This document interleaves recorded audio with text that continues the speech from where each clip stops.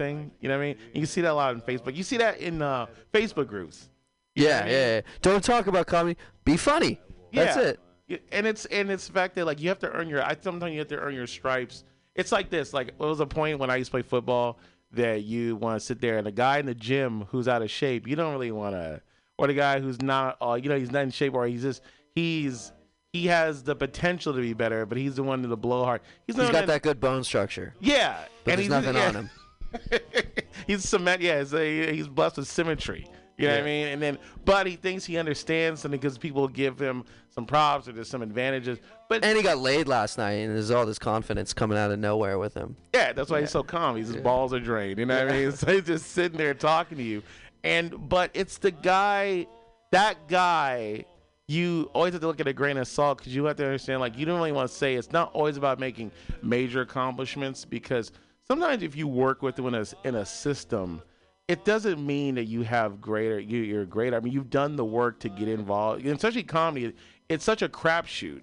You understand? Because it's like your comedy is always working against you to see if you're gonna make it. But you know? do you grind anymore? Do you? I don't see you at all. You don't have to open mic anymore. You just. Oh you no! just You know what's funny? I told my old lady that I for the last 3 weeks I wasn't trying to be an elitist. I just was trying to I'm trying to do other things like this and trying to get everything like set up like at night, set like email bookers and all that stuff. But I was noticing that you're running into like a lot of your own running into my own pitfalls, not switching up the set, or some shows like I was the stakes are a little higher, so you just kind of fall back on your opener, closer, or what you're known for. And I went to La Rocca's 3 weeks ago.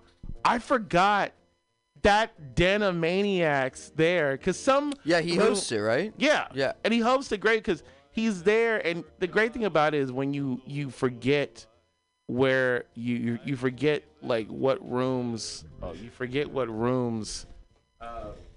very confident in, because you know the stage. That's why it's so funny what I tell people, like, if you want to do Cobb's, don't feel bad about doing bringer shows and all that stuff, because the thing about it is in the long run, whatever you do with your career, you're gonna do with it. And these opportunities, your awareness, your experience. But like, if you want to get your footing, like here's an example. I never did less than a month, like 3 weeks ago. I did the Palace of Fine Arts, and I opened for Yvonne Orgy, or I hope that's her name. Ivana Orgy, right now, tonight.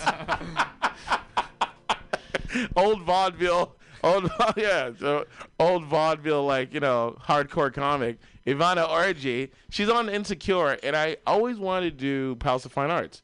It's about 900 seats, maybe 1,000, and if you don't do it a lot, that shit can be scary. Is that outside or is that inside? Oh, I missed that building. Yeah, it's great. They have other rooms. They have 200 seaters and all that stuff, but the big one is crazy. And the funny thing about it was, I don't know why I was nervous, because I had a sense it wasn't going to pack out, because she's famous, but she's black people famous.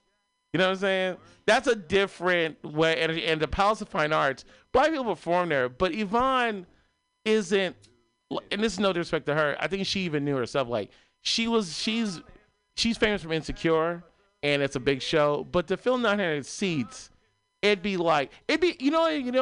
major if every show she did was taping a special. You know what I mean? And it was like black market or blacklist tickets or some shit. So I get there and I said, okay, I get there early so I can just kind of chill. And I make sure that before the show really gets, they start loading in, I just walk out on the stage and walk it, and I jump off.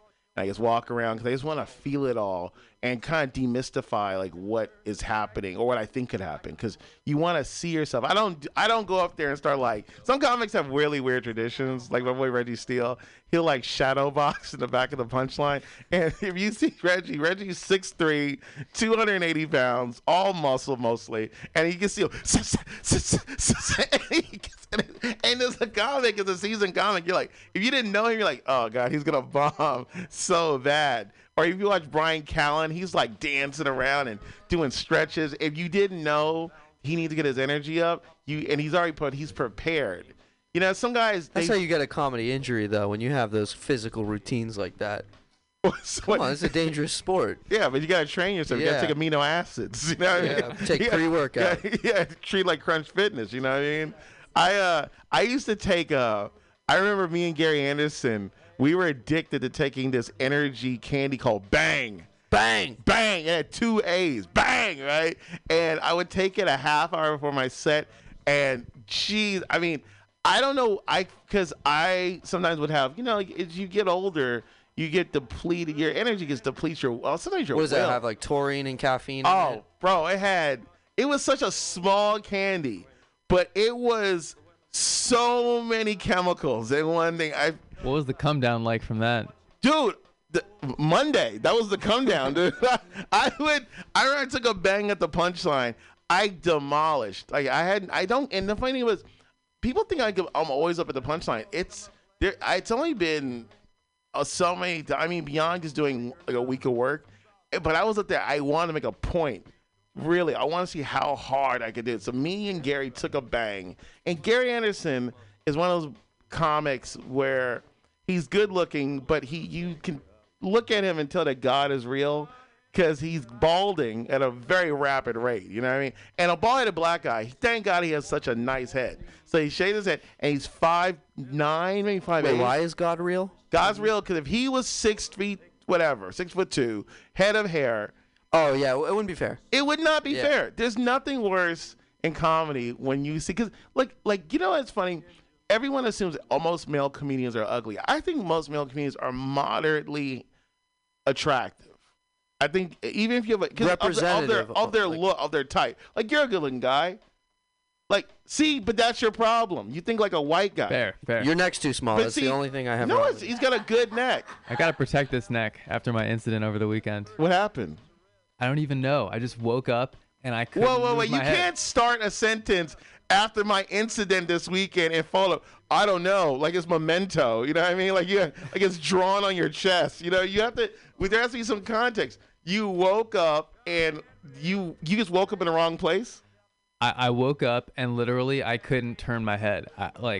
I went to work and I had to swivel to talk to people. I would be like, hello. So you have a repetitive stress injury from work because you're doing too much with your mouse, and it's affecting your where your shoulder attaches to your neck, and so you're overcompensating. You have to if you could use your left hand with your mouse, you're doing too much on the computer. Use your left hand. That's it. That's your advice. Yeah, left hand. And But that's the hand he used to put the belt around his neck. That's the thing. Or more ergonomic with you're hunching with your shoulder and you're engaging the thing. do you know this from experience? Were you a deskie in a past life? No, but I have friends that are in the massage business. And they have this injury, or they treat this injury? It seems like they would have this injury too, like the mouse and the massage. Like, what is a massage except for just mouse-like movements, except with more force? Bro, no. Have you had a massage before? I used to be a masseuse. Wait a minute. What? What I used to kind? work for a chiropractor, and my job was to warm the people up. And it sounds a little bit sexual, and it is. Was there a feather involved? No feather involved, except for my dexterous hands, which are feather-like. People have said. Yeah. So you warm the people up, and then the chiropractor comes in and he adjusts you. This is interesting because there is a certain number of Bay Area comedians who are masseuses, and like you, Gabby Pochia, Liz Grant, Sam Gilway isn't a masseuse, but she got fingered by one. So that is some kind By of the training. transitive property, yeah, she's a masseuse. Yeah. The best property. And Liz Grant had a one-woman show about being a masseuse, and I didn't see it, but people said it was riveting and informative. And I've always been wondering, like, what happens with a male masseuse? Because everyone assumes if you're going to get a massage, it is by an Asian woman that's brought here by slavery. You know what I mean? And that's the more enslaved, the better it is. I had one last night on Polk Street. Oh yeah, and the more she hates the more she doesn't want to look you in the eye, she just like really gets in. Last night, me and my lady went and got a massage on Polk Street, first of all, the one it's funny, but you ever here's the funny thing. If you gotta judge your massage parlor by how high the ranking is on Rub Maps.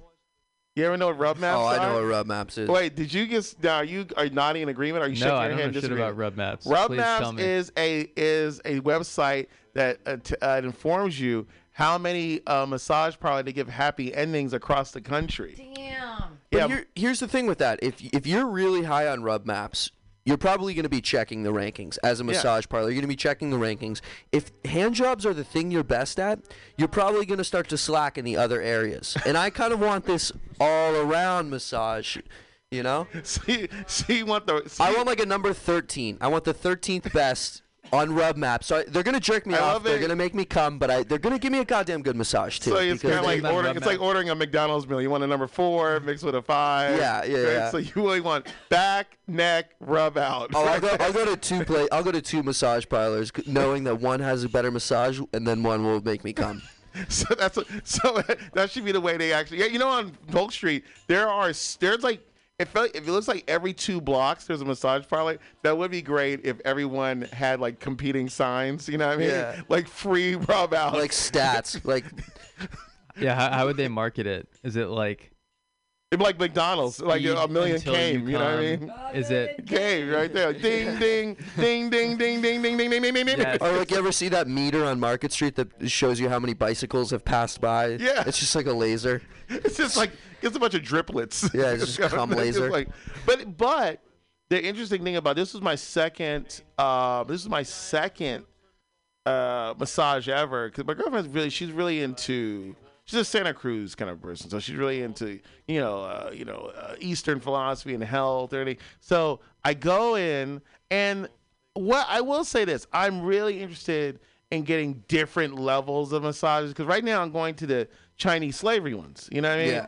And it's so sad. Ooh, be worried about that coronavirus, man. Bro, I felt sick today, and look, God loved me. Tell him to put the gloves on. Seriously, Dude, don't play. this dude grabbed me, and first of all, here's what I felt. I felt a little fat shamed, because we came in there and they changed the music to Lizzo, and I really thought that was a little.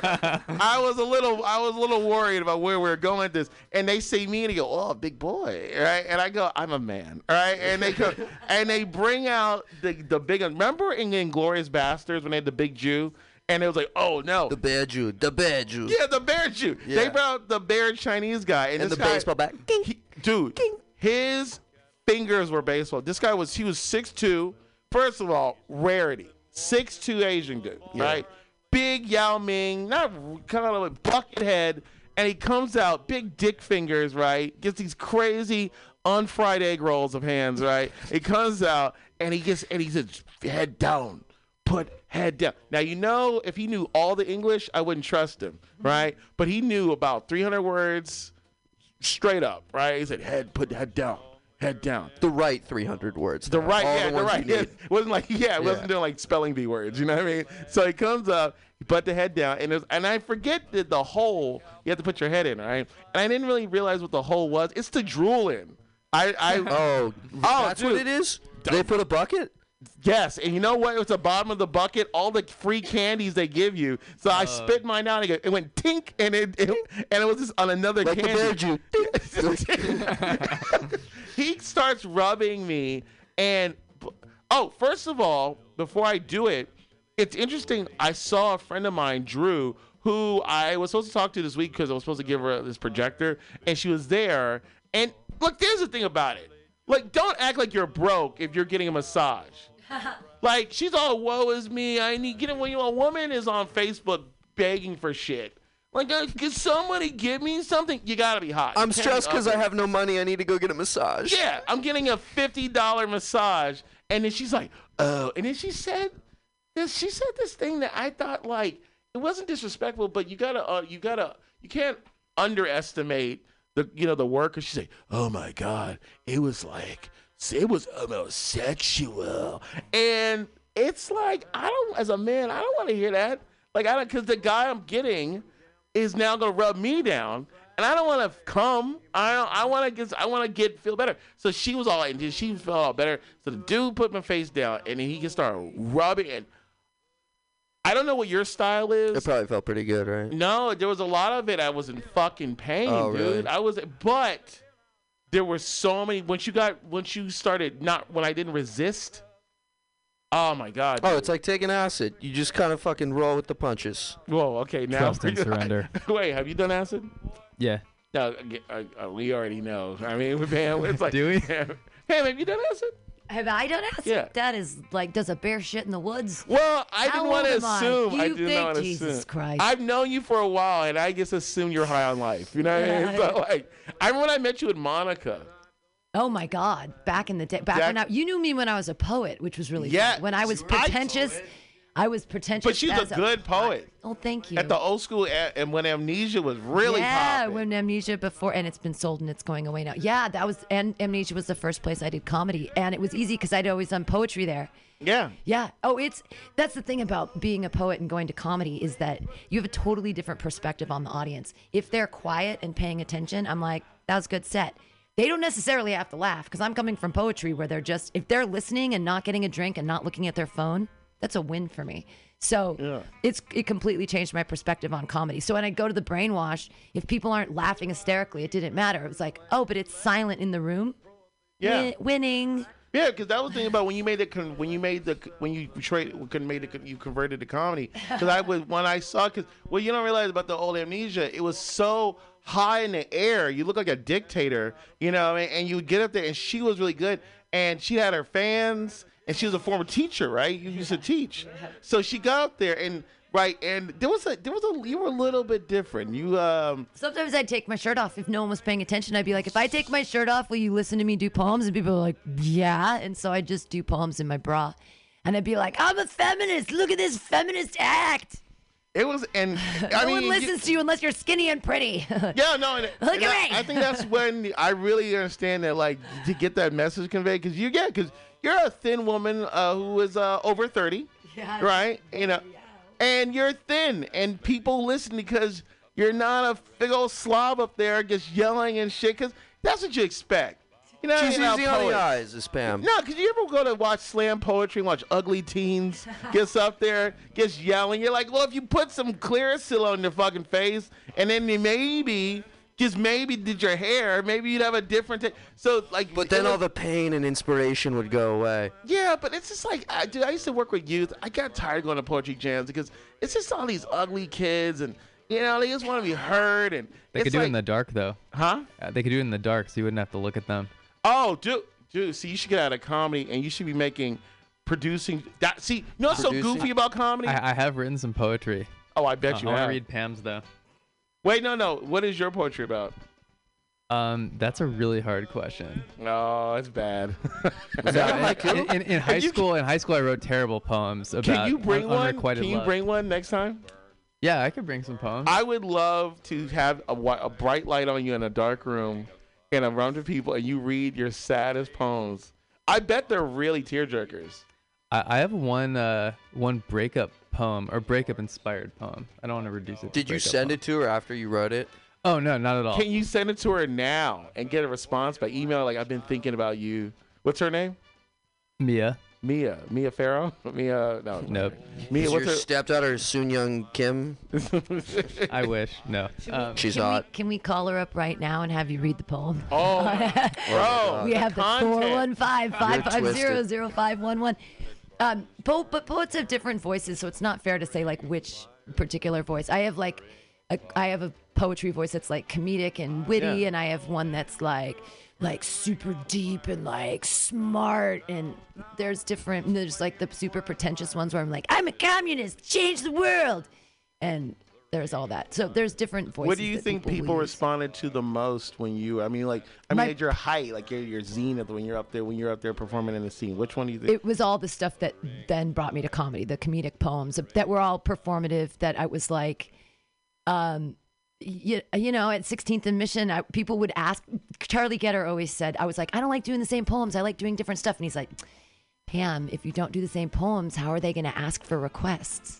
And I was like, oh, shit. So I had a couple poems that were like, people would yell them. They'd be like, do 16th and whatever, or 19th. Can you give us a couple bars? I actually, Zombies. You got to read from Zombies. I can read it. You got Zombies? So silly.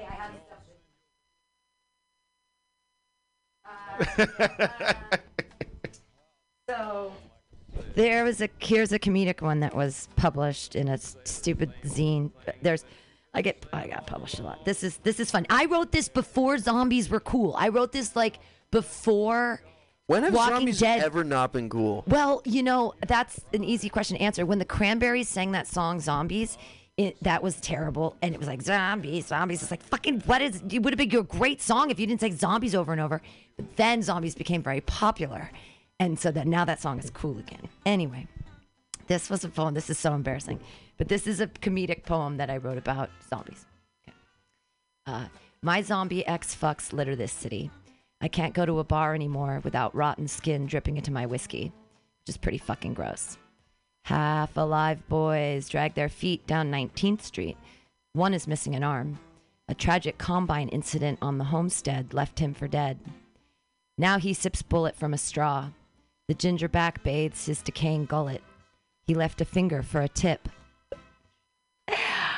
I didn't even know one was undead until he lost his hand in my vagina. It just broke off at the wrist. So I slipped a condom around his bones and tried to come anyway. Oh, I did, then left him for dead. My zombie ex-fucks groan and foam from open sores. I'm sure they wouldn't tell the story even if they could talk. Communication with a zombie is more difficult than you think. So I will get another drink, and get another drink, and get another drink, because I can see past death if I'm drunk. Right? Okay.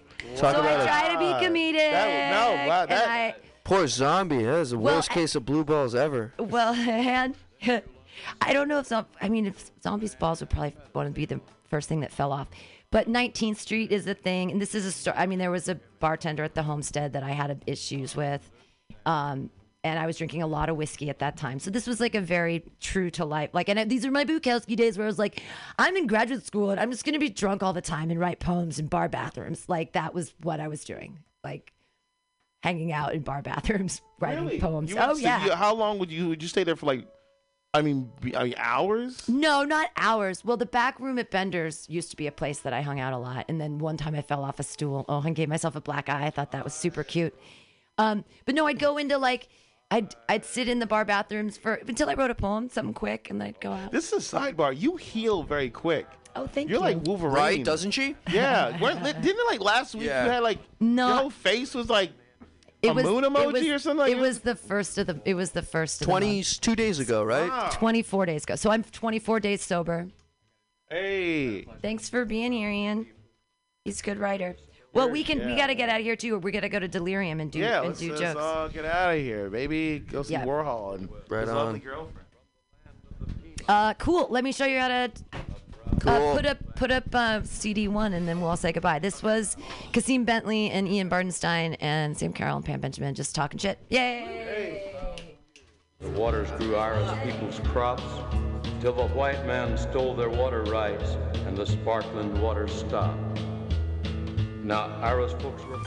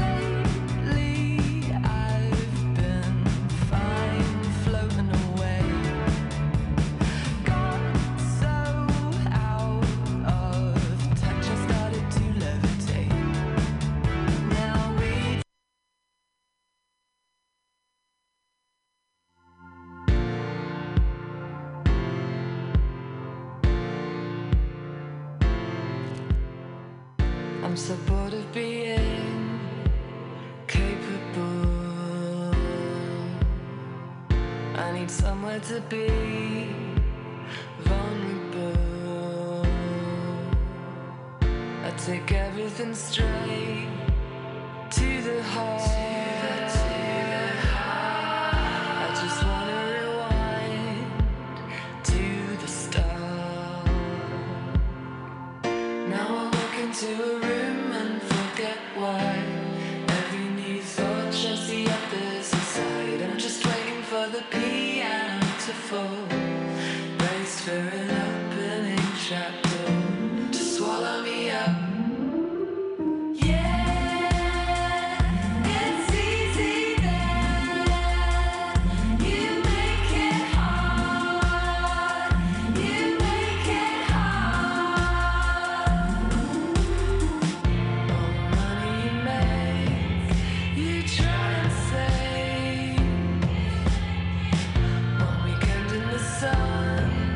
I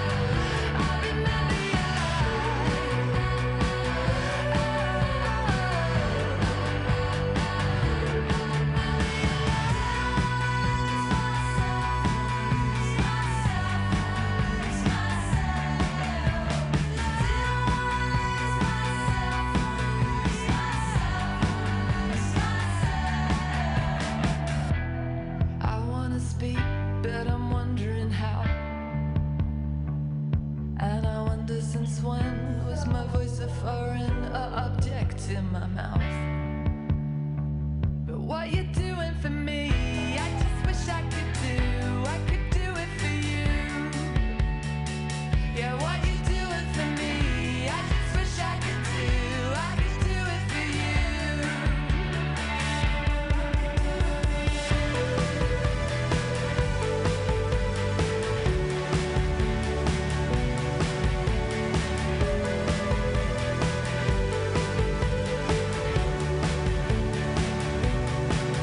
Cause days like this,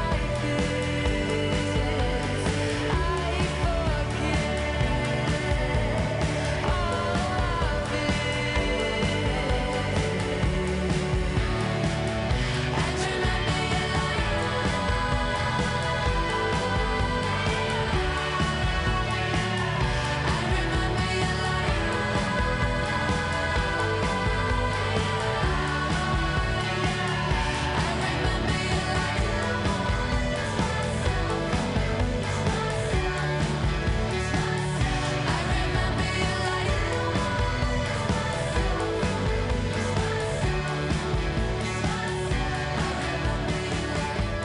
And welcome to Drinking with Roman. Today, it's Friday, March 14th, 2020. Thanks so much for tuning in. We are broadcasting live from Mutiny Radio.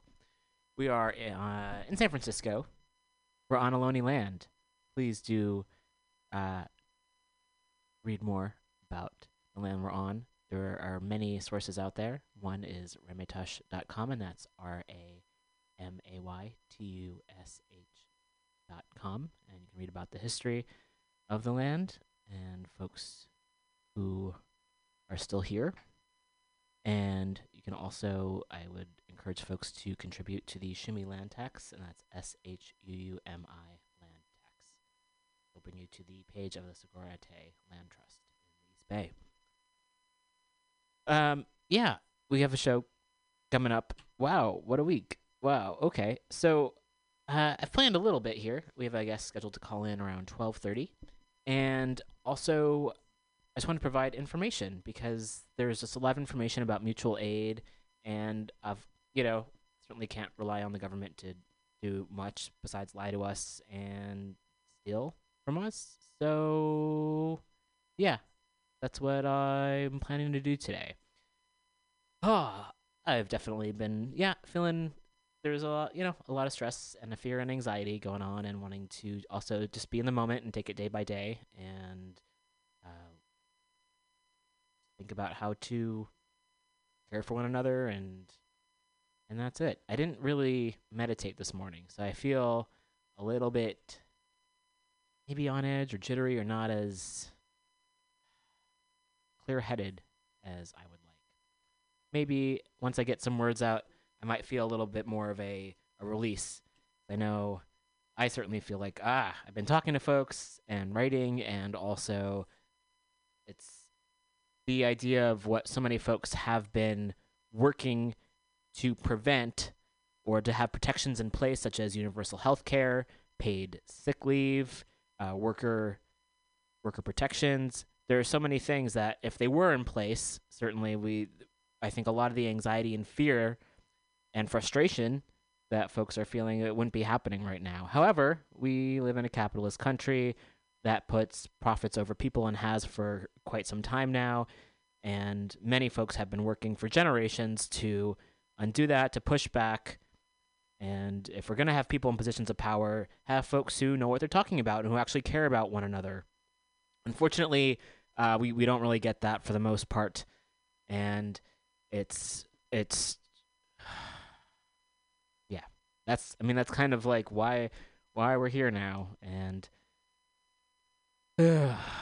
unfortunately, it doesn't come as a surprise, recognizing that people have been screaming and yelling and righteously being angry about the fact that folks aren't getting their needs met and haven't been able to get their needs met. Meanwhile, billionaires and corporations can do whatever the fuck they want, and everyone else has to pay that price.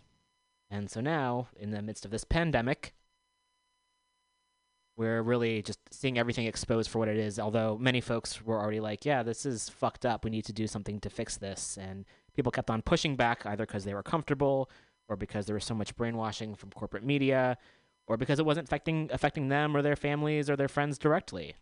And for a lot of us, that wasn't, we didn't have that opportunity, or we weren't living that kind of life where everything was okay, or we didn't have to care about people being bombed abroad or having there be embargoes. Speaking of embargoes, Cuba has developed a vaccine for COVID-19, and there was an article in the Mazatlan Post recently about how Cuban doctors were going to Mexico to share information about that research, and how there's been so much in my lifetime, certainly, and I'm sure definitely before I was born, just how much anti-socialist, anti-communist rhetoric there's been in this country, and anti-Cuban rhetoric.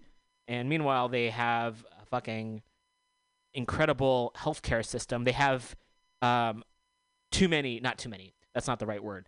They have an incredible amount of, there's a word for this, and it's not coming to me at the moment. Surplus, maybe? Well, I don't think you could ever have a surplus of healthcare professionals, but there's so many folks who have, in Cuba, just gone to med school and are totally capable of administering medicine because their healthcare program is so strong and their literacy program there is so strong. Meanwhile, in the U.S., there's still like a lack of tests. I heard in Seattle there was once I don't want to say anything that's not true. So from what my understanding of it was that there was a place and they were told not to do any testing, but they're like, fuck this, people need to be tested, and they kind of just went through and did it anyway because they believe in helping people. And hopefully there'll be more of that. People just coming through and doing what needs to be done to help protect one another, which was already being done anyway. And I think now, again, this is kind of just, there's more and more folks realizing this is what needs to be done because we can't rely on the powers that be to take care of us because they don't care. And speaking of them not caring, oh my gosh, how many examples are there? Recently, they decided to bail out. Oh goodness, I've lost track of the number of businesses that they've decided to bail out, but it's really, like the oil, the fossil fuel companies, airline, banks, cruise ships, that kind of thing, where also folks who happen to have a correlation with polluting the earth. I mean, we know that the biggest polluter in the world is the U.S. military, and yet that's where most of our tax dollars go. That's where so much funding goes. And at any time, they could have chosen to use those funds for libraries, schools, healthcare, provide housing for people, all things that would make everything better. And I've been harping on this a lot, and many folks have as well. It's this idea that society is only as healthy as its most vulnerable population. So even if you're a greedy, selfish, self-centered, narcissistic person, and I think it's kind of hard not to be, again, in this culture that really promotes that rugged individualism and that, like, I can do everything on my own. And even though we live interconnectedly and so much of what we benefit from are things that have been done before us and have been cooperatively built,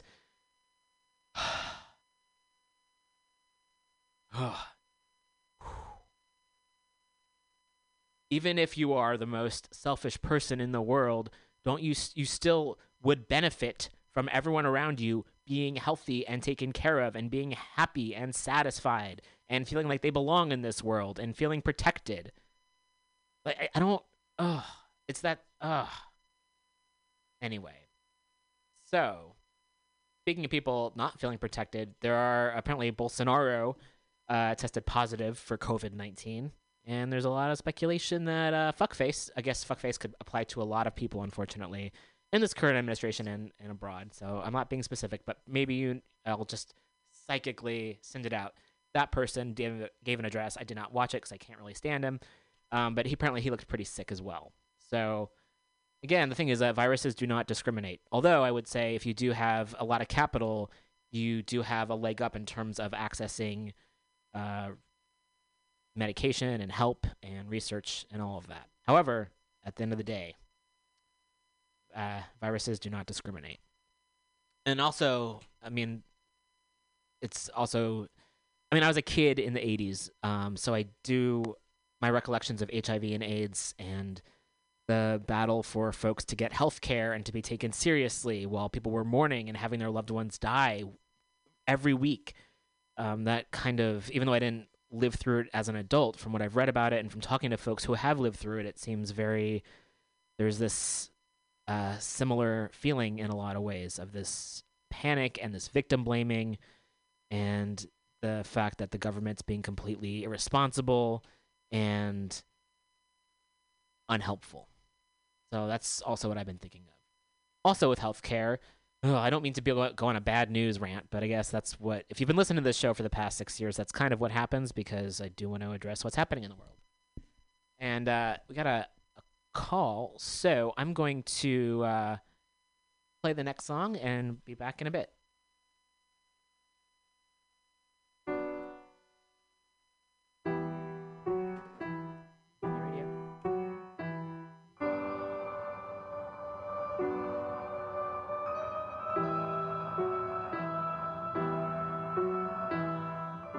I was waiting on my own, waiting for a clue.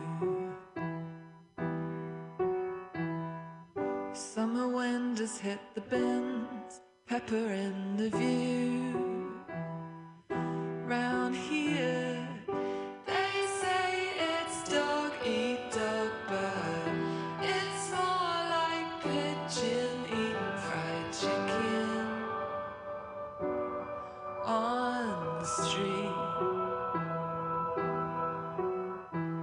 We're all just trying to get the things we need. We're all just trying to get the things we need. There's always someone out there screwing somebody, but we only see the things we want to see. I swear I missed an episode. The dogs are barking in Morse code. And squirrels' tails in semaphore, like they're trying to tell us more. Round here, they say the streets are paved gold. It's more like we lay down this town walks over you. We're all just trying to get the things we need. We're all just trying to get the things we need. There's always someone out there screwing somebody, but we only see the things we want to see. I guess tailored suits don't grow on trees, and tragedies eventually turn into memes. You only build bridges when the river wets your feet. You only felt the fire when you felt the heat. So here we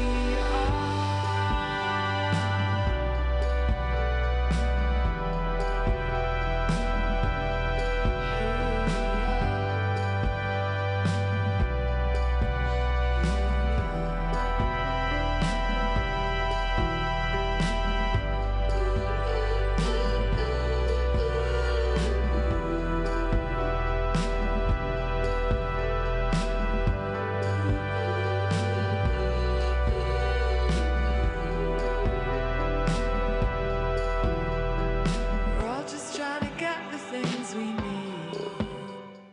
We're all just trying to get the things we need.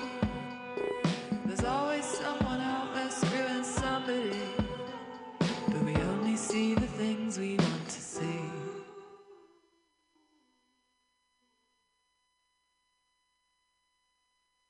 And welcome back to Weekly Review.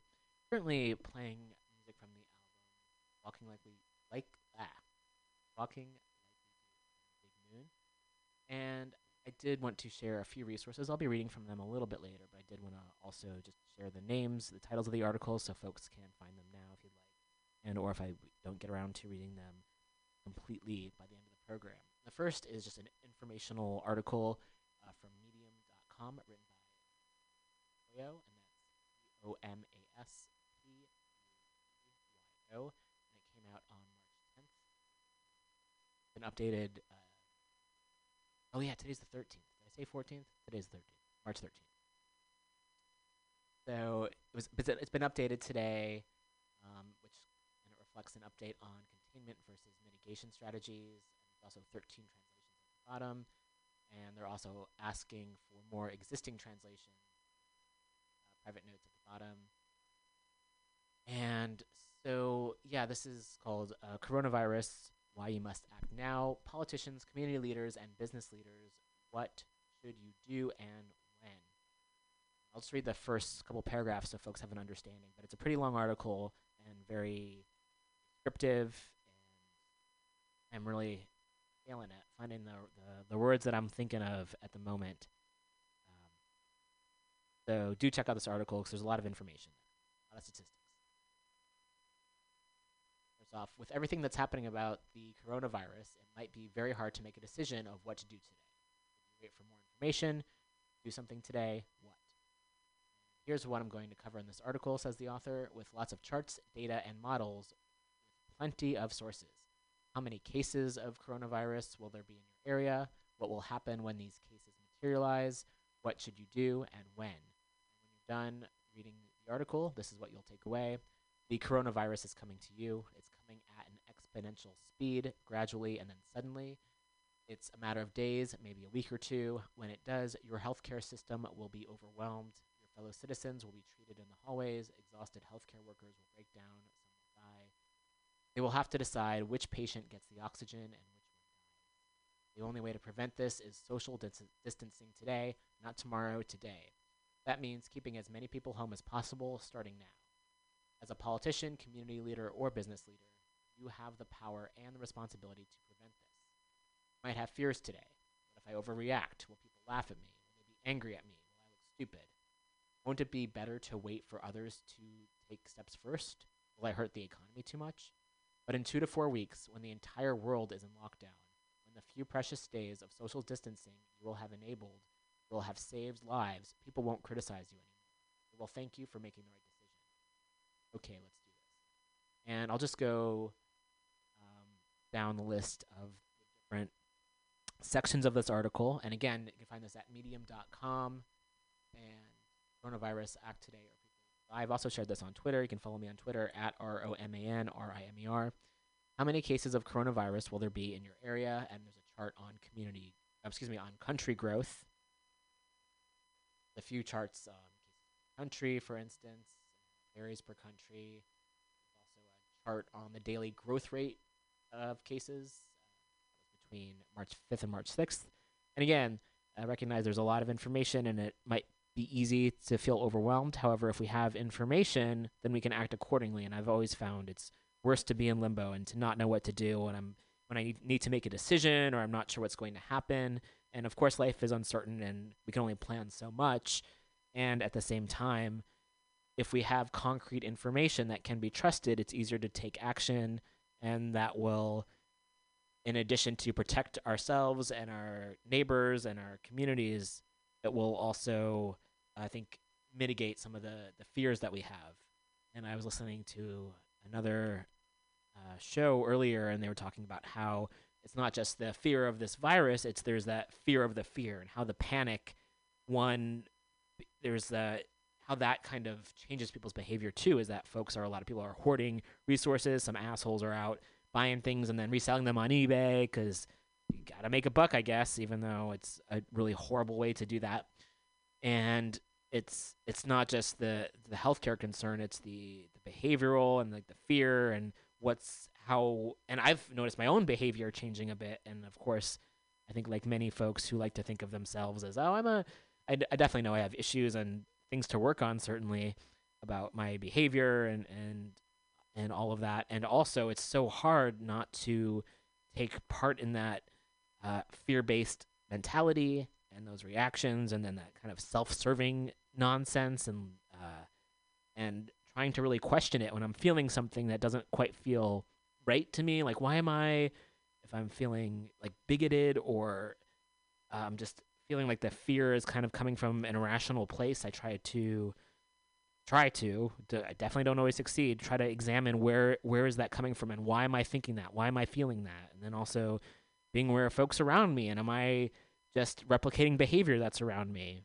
and what can be done? Because I feel like if the more folks who are able to be kind and generous and to really it's inspiring and it's contagious in that way, where if folks see other folks helping one another, it'll hopefully inspire others to do the same. So really wanting to keep that in mind for myself. And yeah, it's definitely don't have all the answers, and there's so much that we don't know. And just being aware of that and doing what we can to take care of ourselves and each other. So moving down with this article, we also have a timeline of events that happened in China. And China went to diagnose people really quickly. Skimming the article here. Cut down a lot of cities.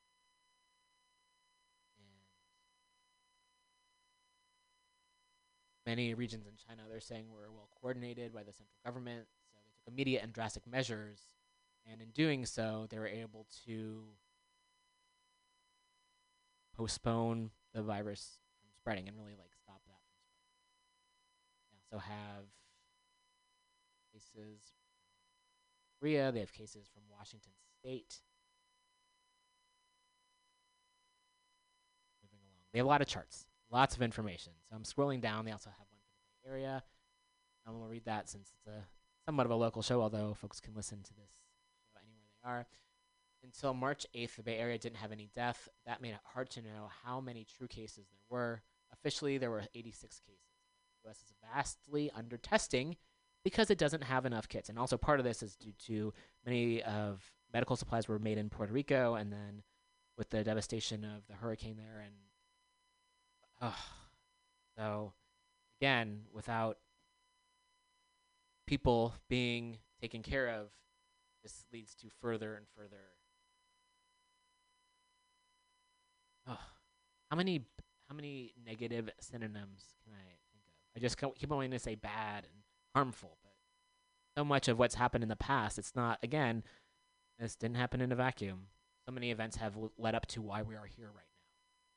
Officially, there are 86 cases, but the U.S. is vastly under testing because it doesn't have enough kits. The country decided to create their own test kit, which turned out not to work. Again, this is not a comedy show.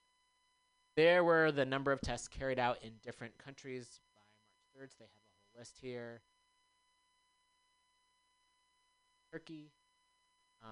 Turkey, with no cases of coronavirus, had 10 times the testing per inhabitant than the U.S. Situation is not much better today with 8,000 tests performed in the U.S. And again, this article came out a few days ago, although it has been updated. So lots of charts here. Scrolling down, France and Paris. The article was written. France claims 1,400 cases today and 30 deaths. And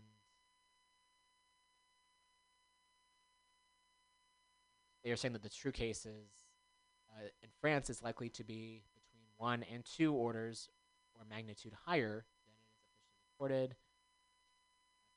Graphs from Wuhan. Lots of graphs here. Lots of information. Grid. 2, the second part of the article. What will happen when these coronavirus cases materialize? They're saying, so the virus is already here, it's hidden, and it's growing exponentially. What will happen in our countries when it hits? It's easy to know because we already have several places where it's happening. The best examples are Hubei and Italy. Mortality rates. More charts. Scrolling down. So again, do check out this article. Lots of information. One of the most highlighted. I'm going to drink some water. One of the most highlighted pieces is that countries that are overwhelmed will have a fatality rate between 3% and 5%. So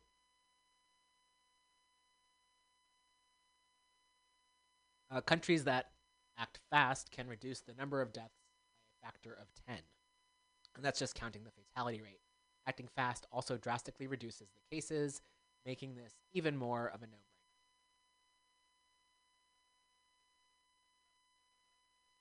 Next part, what will be the pressure on the system? Around 20% of cases require hospitalization, 5% of cases require the intensive care unit, and around 2.5% require very intensive help with items such as ventilators or ECMO, which is extracorporeal oxygenation. Yes, they have another chart here, lots of charts. 80.9% of the cases are mild. It's like the flu, just say to stay at home. 13.8 are severe, require hospitalization, and 4.7% are critical, which require intensive care.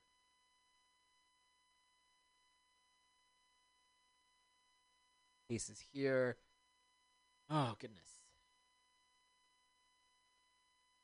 Okay, the problem is that items such as ventilators and ECMO can't be produced easily. A few years ago, the U.S. had a total of 250 ECMO machines, for example. So if you suddenly have 100,000 people infected, many of them will want to get tested. Around 20,000 will require hospitalization, 5,000 will need the ICU, and 1,000 will need machines that we don't have enough of today.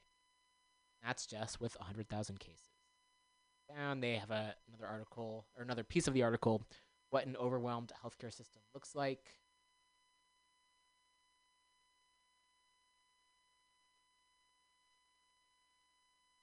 Long.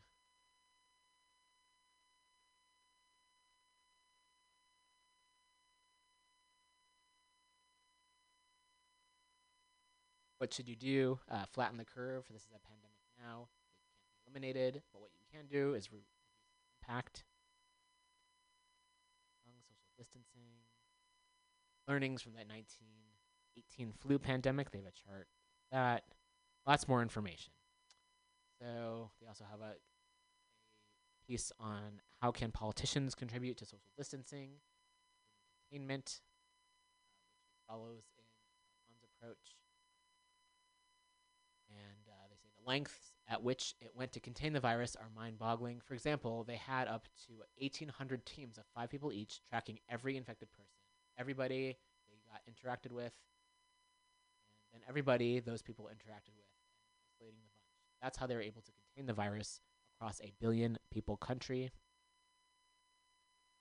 So have a delay in coronavirus spread in China based on travel restrictions. Information.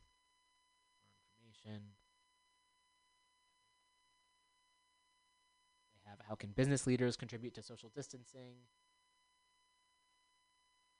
So that talks about working from home and restricted visits, travel, and events. Question number 4 is when. It's very possible that so far you've agreed with everything the author has said.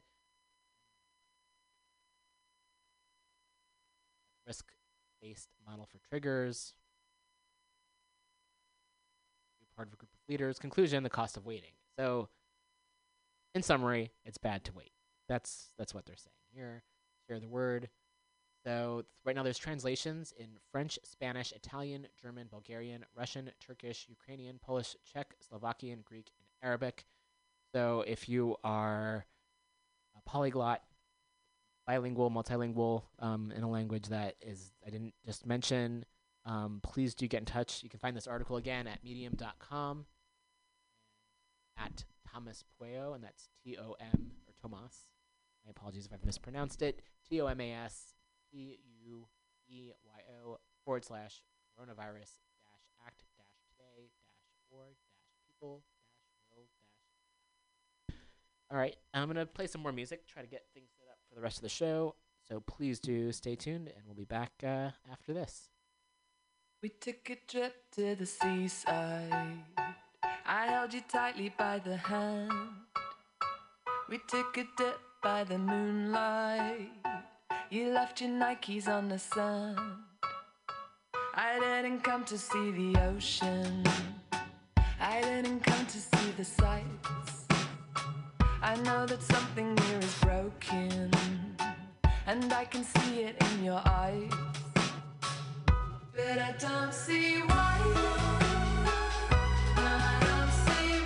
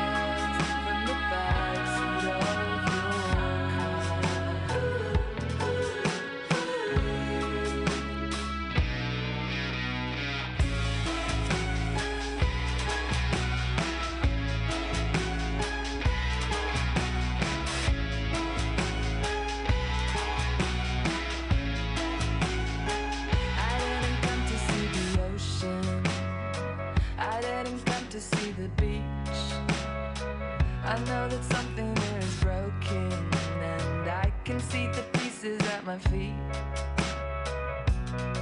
When did you get shy? You're not yourself tonight. While I just play dumb, you've been busy growing up, but I don't see why.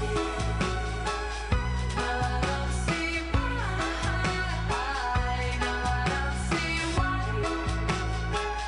No, I don't see why.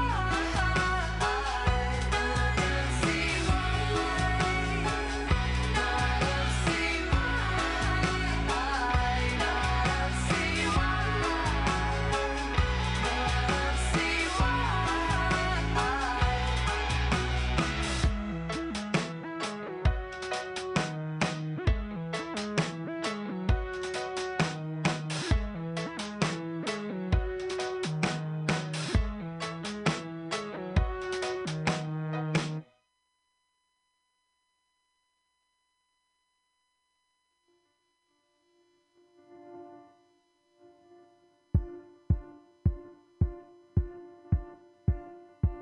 Some nights you just wait for the rising of the sun, avoiding all your shy mates and trailing in the wake of the loud ones,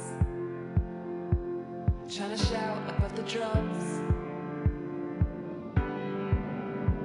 But you're wiser now than you were, your bark is like your bite. If you have a gut feeling, maybe you should go with it this time. It could be wrong, it could be right. Just don't think about it now. Just don't think about it now, or your head will talk you out of it.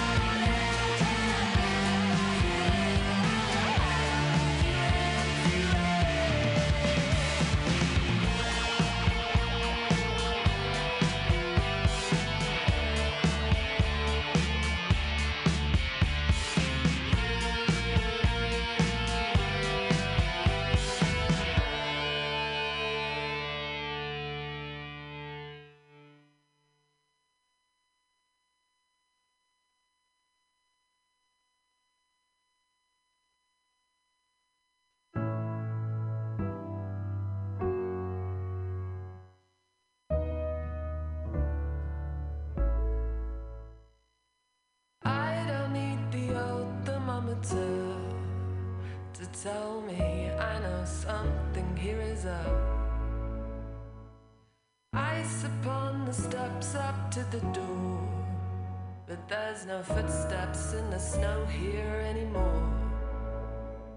I only saw the differences, I didn't see the change. I thought that you would soon be back and things would be the same. I never saw the tide coming, I only saw the waves. I thought that you would soon be back and things would be the same. Wonder why you left without a key. I think it might be something to do with me.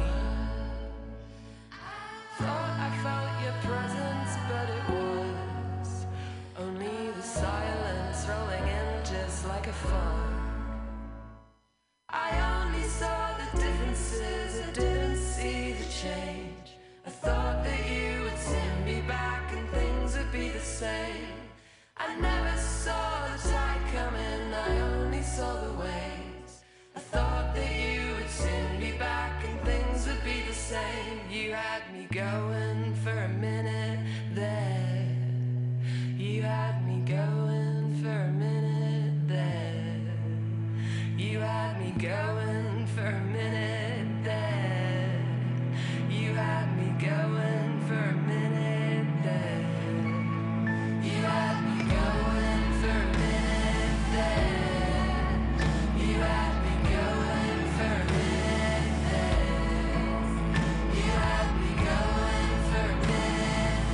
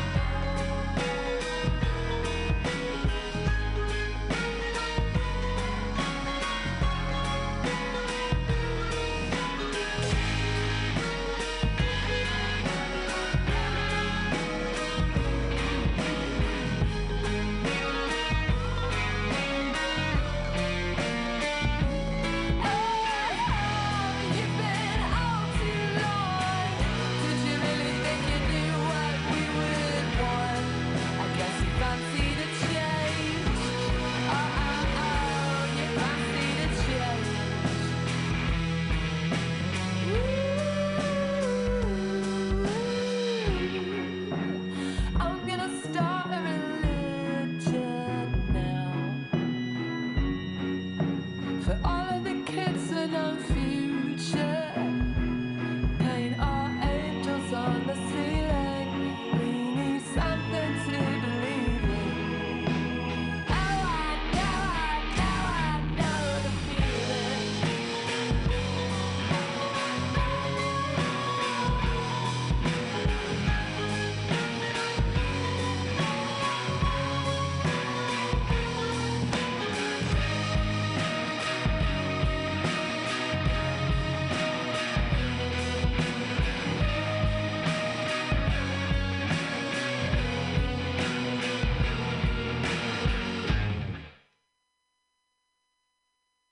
Right. And welcome back to Weekly Review. Our stream might be down at the moment, so we are looking to get that back up. And I did want to share a few more pieces of information with folks here. One is a mutual aid that folks can check out.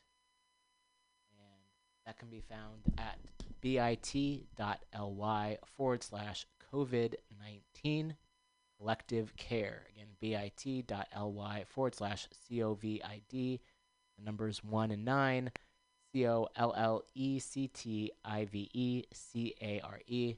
This editable document, accessible, and they provide the address, is meant to be a resource for people looking to take care of themselves and their communities through personal preparation, collective care, mutual aid, and advocacy. You're welcome to add to and edit this document or copy these resources for sharing elsewhere as long as it's done with the intention to help people prepare and support each other. If you think a listed resource is offensive, misleading, or mislinked, please comment, and the person who wrote this will review it.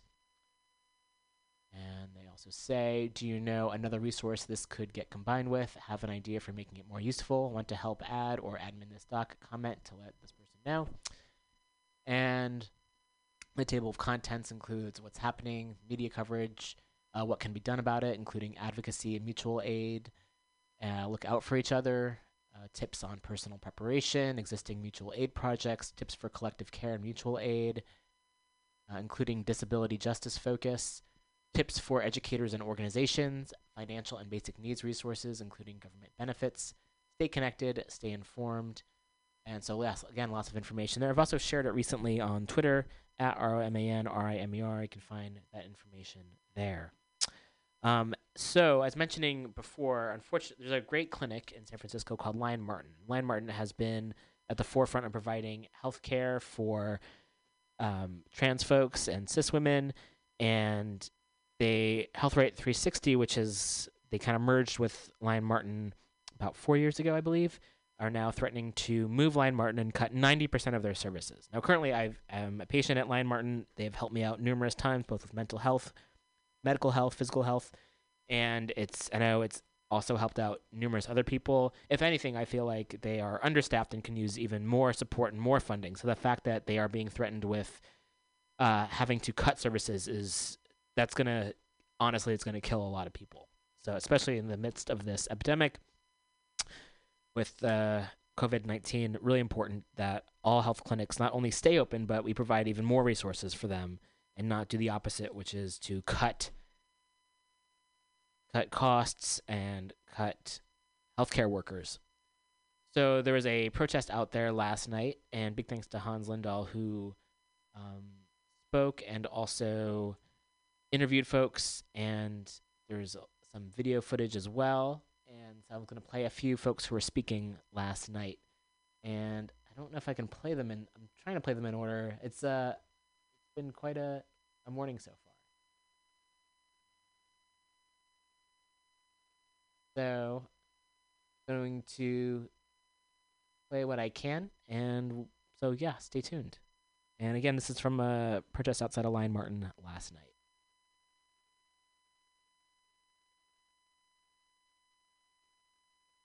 Here we are again.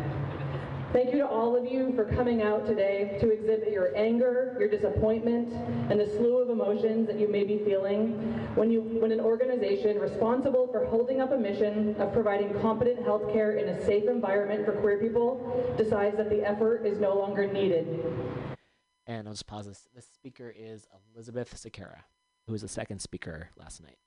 I started at Lyon Martin after getting frustrated at as a hospital nurse and seeing the lack of general understanding of queer competent healthcare and witnessing actively aggressive and abusive behavior from healthcare providers. I then dedicated my life to spreading, understanding, and promoting changes to have healthcare be accessible for the trans and non-binary community.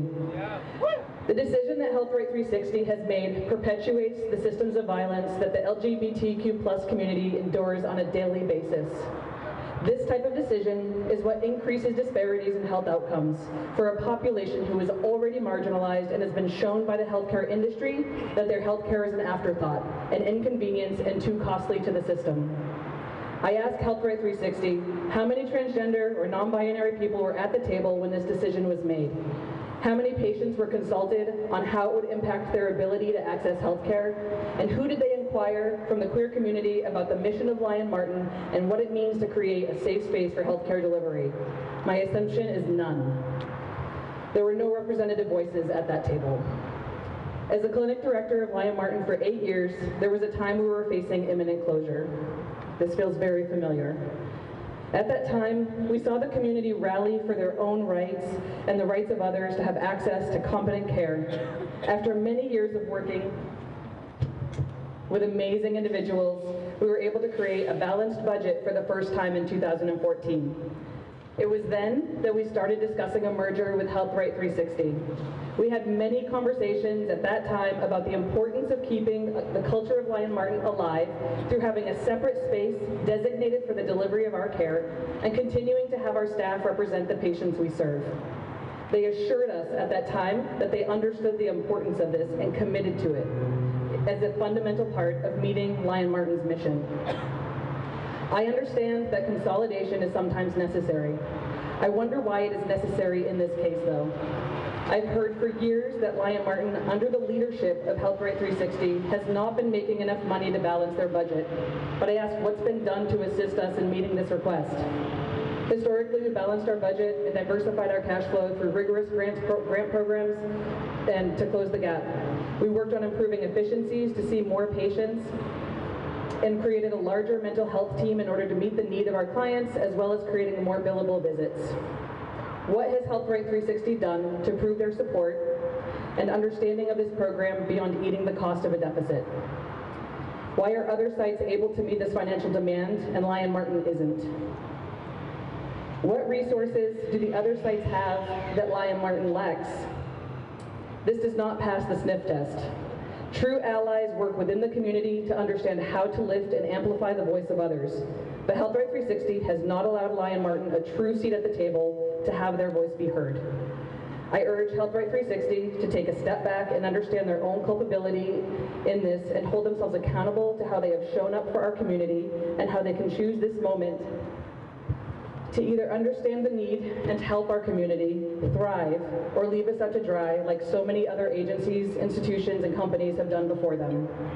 My heart hurts over this broken promise that Health Right 360 leaders made to the staff and the community of Lyon Martin. I wish I could hold up a mirror for them so they could see what I see, which is ignorance, privilege, disorganization, reactivity, and indifference in the face of real humans, real lives, real culture, and a rich history with all of those who have fought before us and continue to fight for equal access and outcomes in healthcare.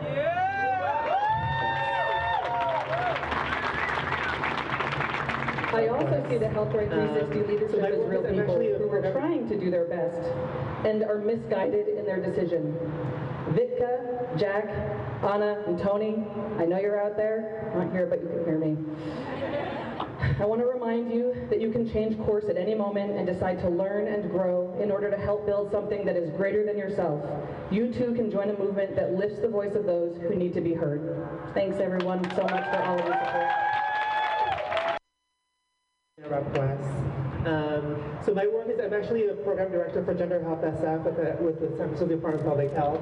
I'm also a community member, longtime advocate, and really have worked in the field of transgender health, HIV prevention for about 20 years. So I'm not just channeling my experience, but also those of whom are my mentors, who really championed transgender health and access to healthcare for many of our communities, and also for thinking through kind of channeling our younger generations who would need services such as Lion and Martin. So with that, some of you may know that San Francisco is known to be one of the epicenters for groundbreaking innovative transgender rights, community advocacy, transgender health research, care, and access. That's a big deal when we think about our state in the nation to really pave that way. We have paved the way for other jurisdictions to model trans-inclusive health care because of our visibility, collective community work, advocacy, institutional partnerships, cutting-edge community-based programming cared by trans community health centers.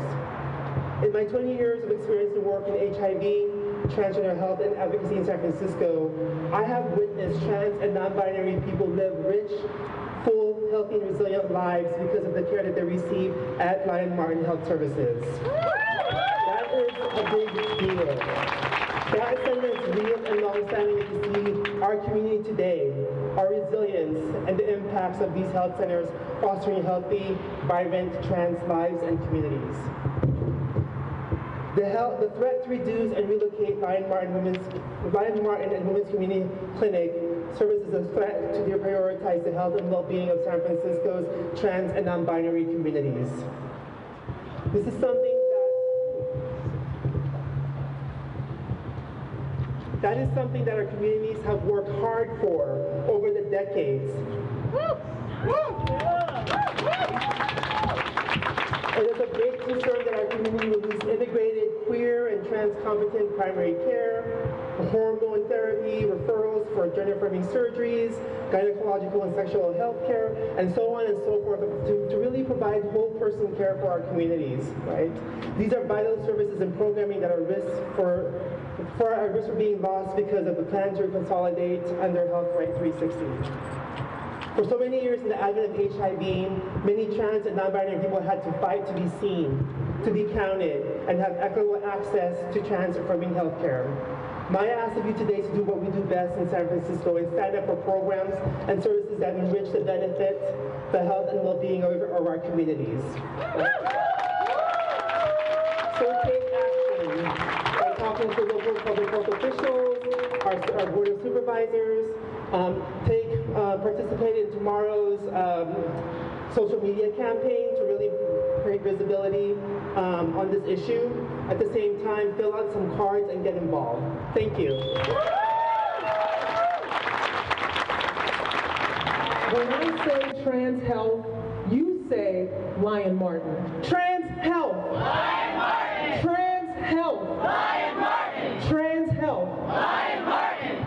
We are all out here in this beautiful spring, is it spring still? Spring air, in the midst of a public health pandemic. We are standing in safe distances, social distancing, and we are here taking a risk because Lion Martin helps to alleviate risk. This clinic makes people feel safe. You heard from Javier, you heard from JM, you heard from doctors, directors, people who provide care every day to the patient population that feels like home. My name is Jennifer Esteen, and I'm a nurse. I'm a public health nurse here in San Francisco. I'm a psychiatric nurse, and I'm also the vice president of organizing for SEIU 1021. And I'm here today as a black, masculine woman who never knew a place like Lion Martin existed. I grew up in the deep South, in a Catholic town where being gay was not acceptable. Being myself was not okay. And if I had known about a place like this as a kid, how different my adulthood would have been. Today, luckily, I live in the Bay Area and I feel at home. Having a place like Lion Martin for every other young person, every other old person, every other person who needs care. This is a very important place. We cannot allow it to close. We cannot allow reductions. We cannot allow layoffs. Right now, Lion Martin is facing a 90% service reduction. If this site closes, Lion Martin and the Women's Community Clinic are going to have to move. And it may seem like a short distance to go 2 blocks to the Health Right 360 home site, But those 2 blocks mean no gender-affirming facility. It means mixing in a population of caregivers and other patients who don't understand what it is to be misgendered, who don't understand what it is to be afraid of health care. That is not okay. We need our folks to feel safe every single day when they come here. When a man walks in the door and says, I'm having a menstrual cycle, we need providers who understand what that means.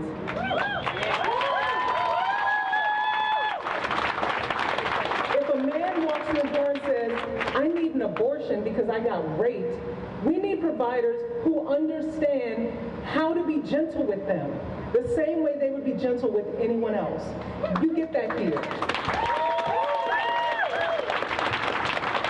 So we are asking the mayor of San Francisco, London Breed, we are asking our board of supervisors to stand with us. We are asking Senator Scott Wiener to help keep Lion Martin open and make it successful, make it so that it doesn't have any risk ever again. 3 maybe gonna close is too many. There should never be a maybe gonna close ever again. We are trendsetters, and we can continue to provide education for providers. We can continue to provide a safe space for people who need care. We can make sure that no matter who you are, walking through the street, walking in these doors, passing by, that you feel welcome.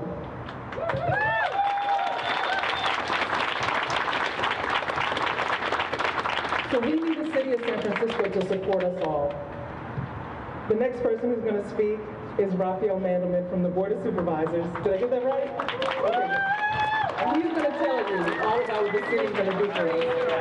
So these were 3 speakers from last night's rally outside Lion Martin. The last speaker was Esteem and Rapidas, and there's quite a few more working on downloading the videos at the moment.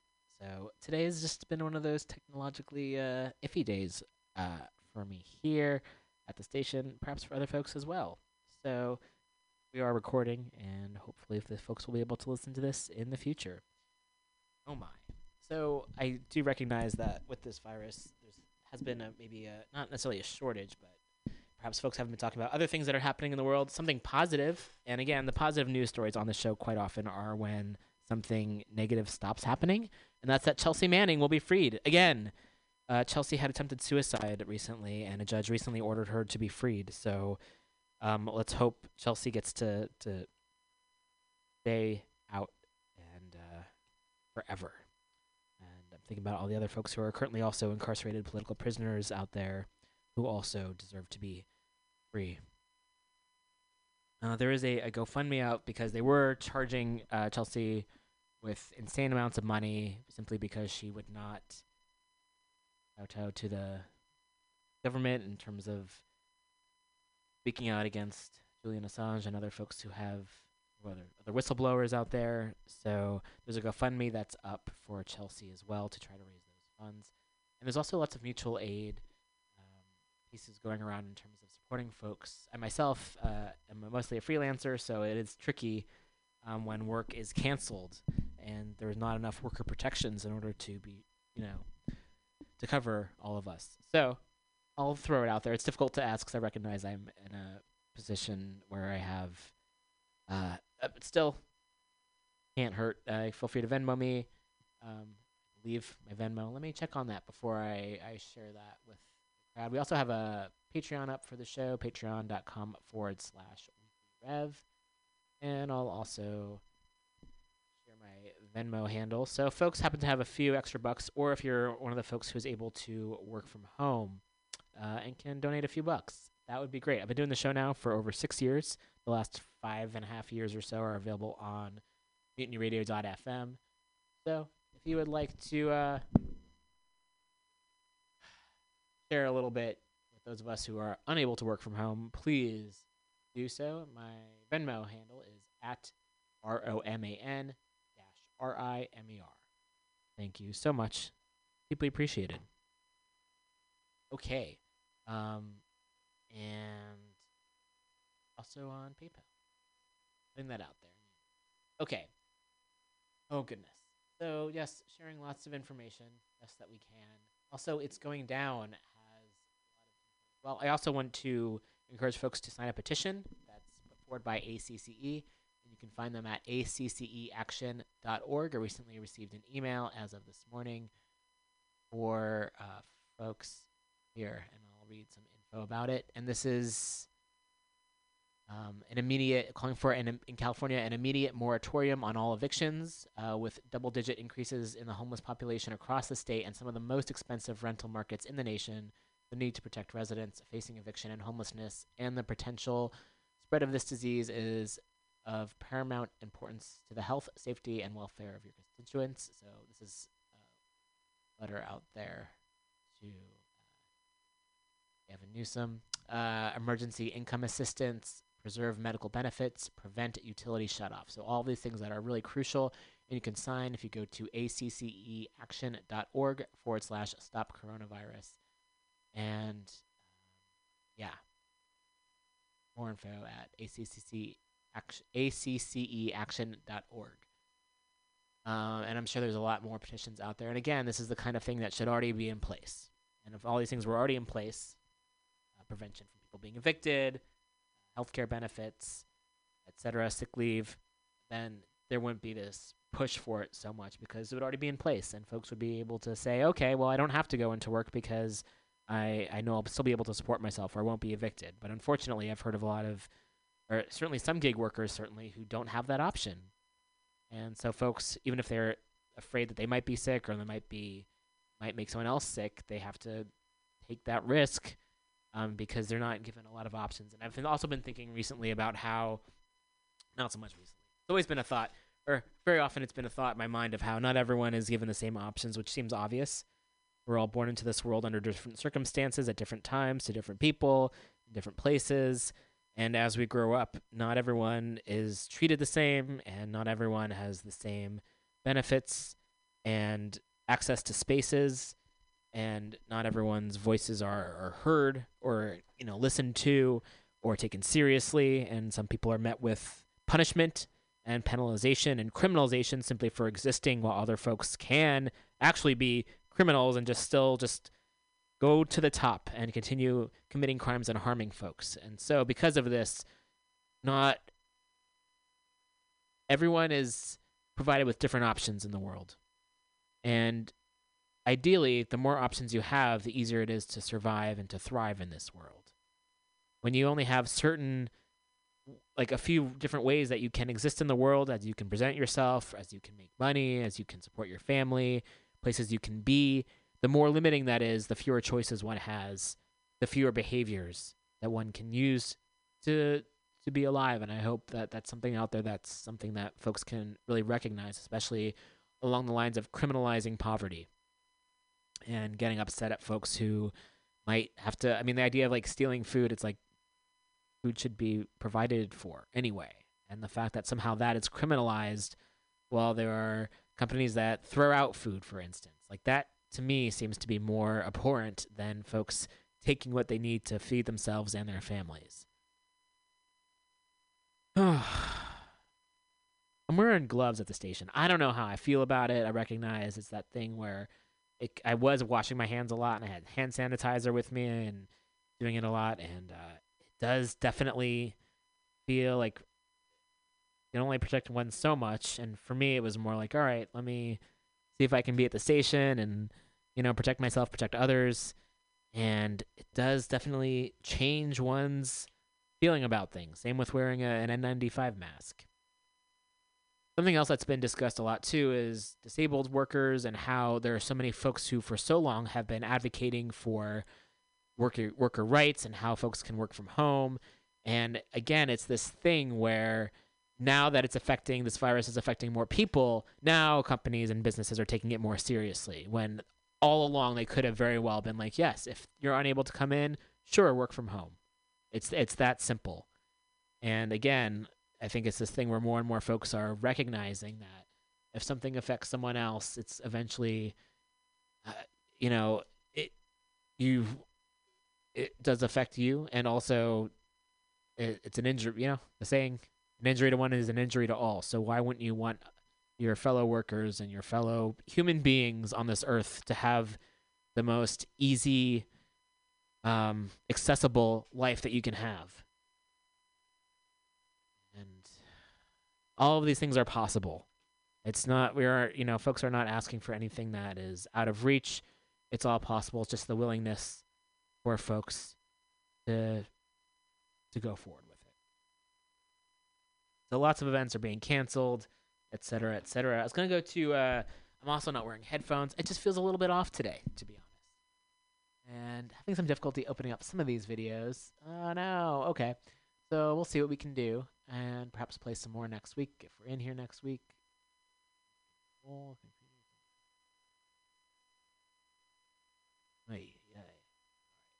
So, okay. Let's see. Let's go back to some articles since, as far as tech stuff goes, I'm on the reading articles right now, something that I am able to do, so I'm going to keep up with that. It's going down. You can follow them at IGD_news. It's an anarchist news site. As public spaces and events are shut down due to the coronavirus, the need for building mutual aid survival programs is now greater than ever, especially in the face of the dramatic failure of the state to respond to this crisis. They have a thread for inspiration. Let's take a look and see what this thread says. And again, as always, I am learning, constantly learning every day. Lots of learning, lots of unlearning. And so in their thread, last summer, they talked to, the Twitter handle is at SIMALEERBG of the FCR Collective, who organized a free store and free grocery program in DC. And there's a podcast that they've shared. I'm going to share this now on Twitter. Again, you can follow me at ROMANRIMER. I mostly do a lot of retweets and just sharing information. Occasionally I'll comment on things. And there's also a lot of folks who are already commenting on things and saying things so much more succinctly and to the point than I could. So also just amplifying those folks' voices. And they also have in Puerto Rico for the past several years, people across the island have set up assemblies, squatted buildings, set up mutual aid community centers, and organized to carry out wide-scale disaster relief in the face of hurricanes and earthquakes. And let's hear some people's voices who are not my own, which is the best that we can do here. Share this. What I'm seeing is that with each, everybody was stunned, everybody was traumatized, but we figured it out. You know, we started discovering our power. We started discovering each other. We started linking up our struggles, right? And then we started growing stronger and stronger, and we're still growing. What I'm seeing is that with each event, with each disaster, with each protest or uprising, we're learning, right? We're growing stronger, and we're moving along a path that's very clearly laid out, right? And it's driven by these values, these basic values of self-organization and self-management, right? And just operating completely autonomously from the state. And we're getting better and better.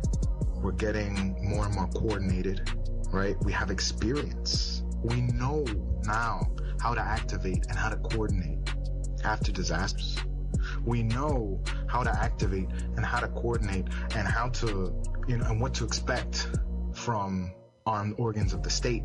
I really think that we're on the verge of seeing yet another model, right? Like the Zapatistas, like Rojava, we're on the verge of seeing another light, right? Within this sort of consuming darkness of the world.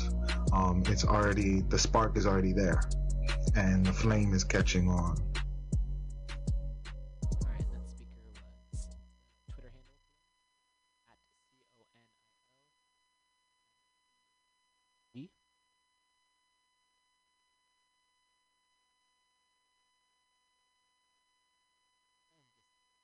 It's a reason because they gotta lash out.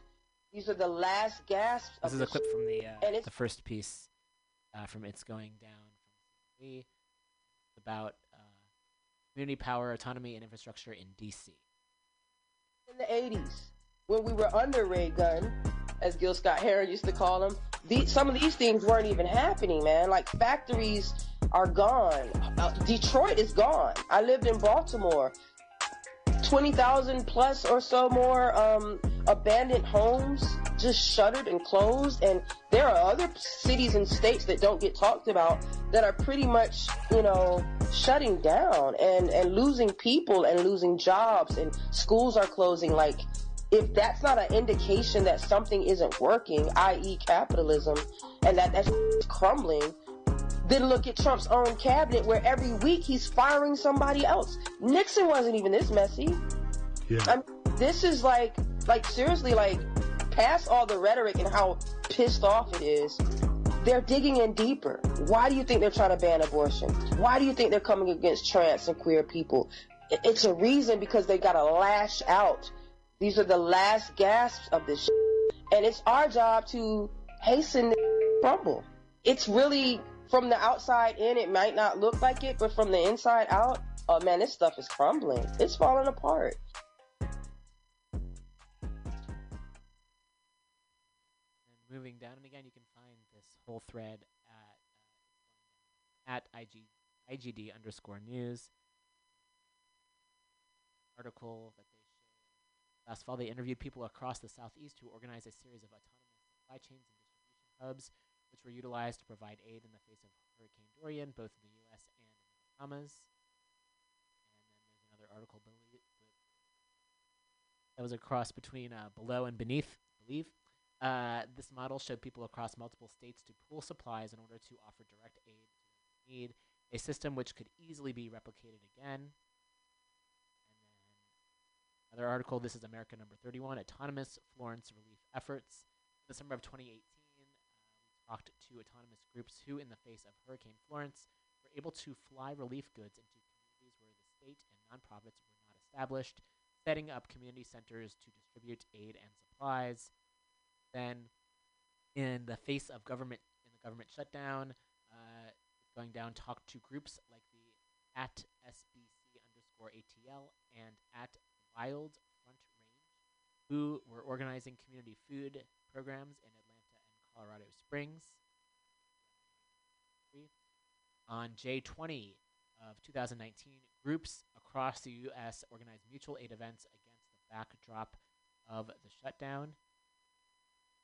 Next article, in Tacoma, autonomous groups organized to give out free food to working class after heavy snows shut down schools, cutting off access to free meals. Again, another program that could easily be reproduced. The group Mutual Aid Relief has been instrumental in mobilizing and training folks about how to respond to disaster. That's at Mutual Aid Relief. And they interviewed them here about how they build a free clinic and community center in Florida in the wake of several hurricanes. In Chico, California, in the face of a massive campfire, anarchists, community members, and houseless folks organized to squat a large tract of land and set up a relief center and distribution hub. Next up, in the wake of Hurricane Harvey in Texas, many groups came together to organize a variety of autonomous relief programs. In early 2019, they sat down with members of Mutual Aid Relief to look back on autonomous disaster relief efforts and how they have grown in recent years. And they say these examples are not blueprints, but they do offer ideas and insights as to what constructing an autonomous, grassroots, and mutual aid-driven response to the coronavirus pandemic might look like at a time when the state couldn't care if we live or die. So there's quite a lot of information there and a lot of examples of that we can all learn from. Okay, so next up, I did want to share, I guess there's other things that folks can do to take action. So perhaps if folks are staying in, there are some actions that folks can take, and I always do like to share upcoming actions that folks can participate in, whether it's spreading the word, signing petitions, calling representatives, having conversations with people, donating any funds if you have them. And this is just the upcoming, there's a lot of bills similar to what Sima Lee was saying in one of the clips we listened to, how there's been lashing out at trans folks. And as a trans person, It's pretty. Even if I wasn't trans, I'd be like, wow, this is disgusting, and we should all be able to support one another. And so this is from Chase Strangio, who is a lawyer and has been updating folks with all of the attacks that are happening against trans people and trans students in particular. So there's like in Idaho there's one. Okay, so in Idaho there's a amendment HB 500, which would require a person to have a genital inspection or chromosome test or a hormone test,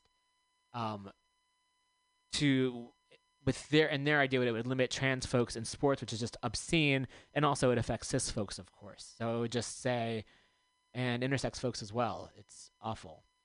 So that's the HB 500 amendment, which is in Idaho. It's being heard again today, and the wording has changed. Also, Chris Mosier, you can follow as a trans athlete.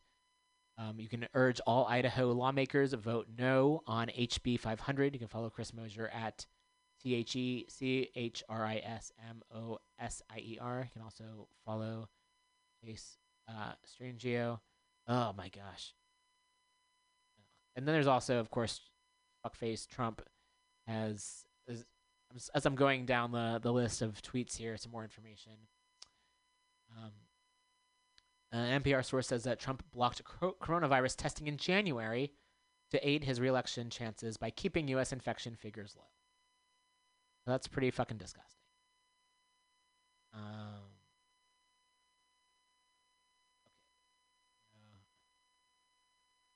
Moving along.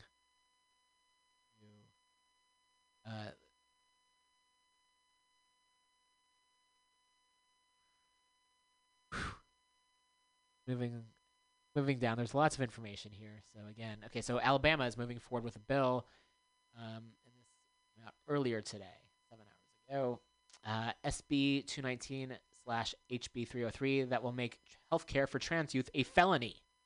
So in Alabama, they're going to make healthcare a felony. Yes, you heard that correctly.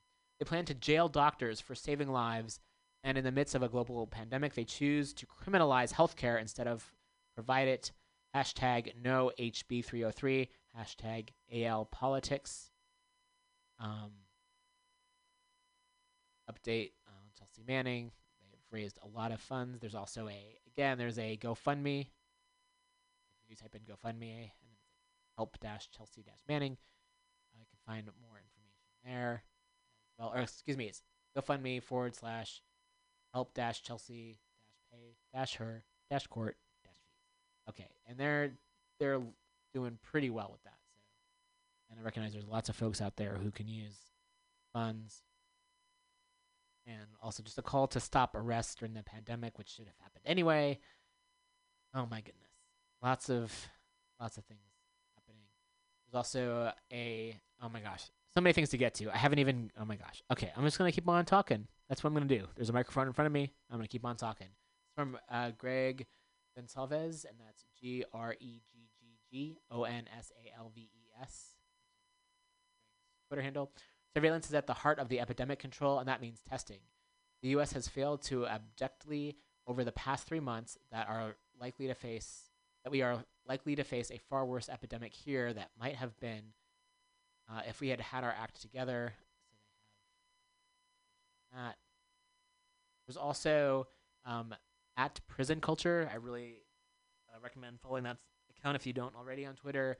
There's a coronavirus quarantine resources for parents. That's a Google Doc with information there as well. Lots of folks are just also calling to cancel student debt altogether, which again should have happened anyway. A lot of these things should have happened anyway. Okay, so also as far as going back to the I'll read Chase's tweet. I cannot believe that Ohio, Missouri, Alabama, Louisiana, and Tennessee are still considering jailing doctors who treat trans youth with life-saving treatment. In the midst of a pandemic, is this what we want the government to be doing? We need to support medical care, not criminalize it. So again, this is happening in a lot of cities and states. If you live in one of those and or know folks who do, please do. And even if you don't, reach out to officials and let them know that This is unacceptable. All right. We've got about 20 minutes left. Ugh. And going to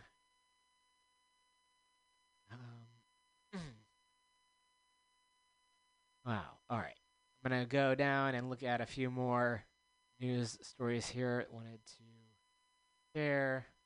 There's a lot. I'm going to take a bit of a music break, and then we'll be back and finish up the show. That sounds about right. And, again, this is music from The Big Moon. Back in a bit.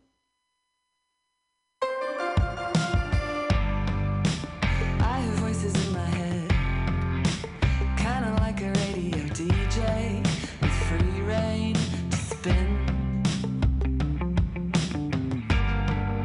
And when I'm lying in my bed, I can never really tell if I'm sleeping or tuning them in. And I'll never be enough, 'cause I'm human. But whenever we get up, I still think I'm dreaming. Take a piece of me, put me on the pages of your life story, and I'll give you everything until there's nothing left. 'Cause I need you so much more than I need me.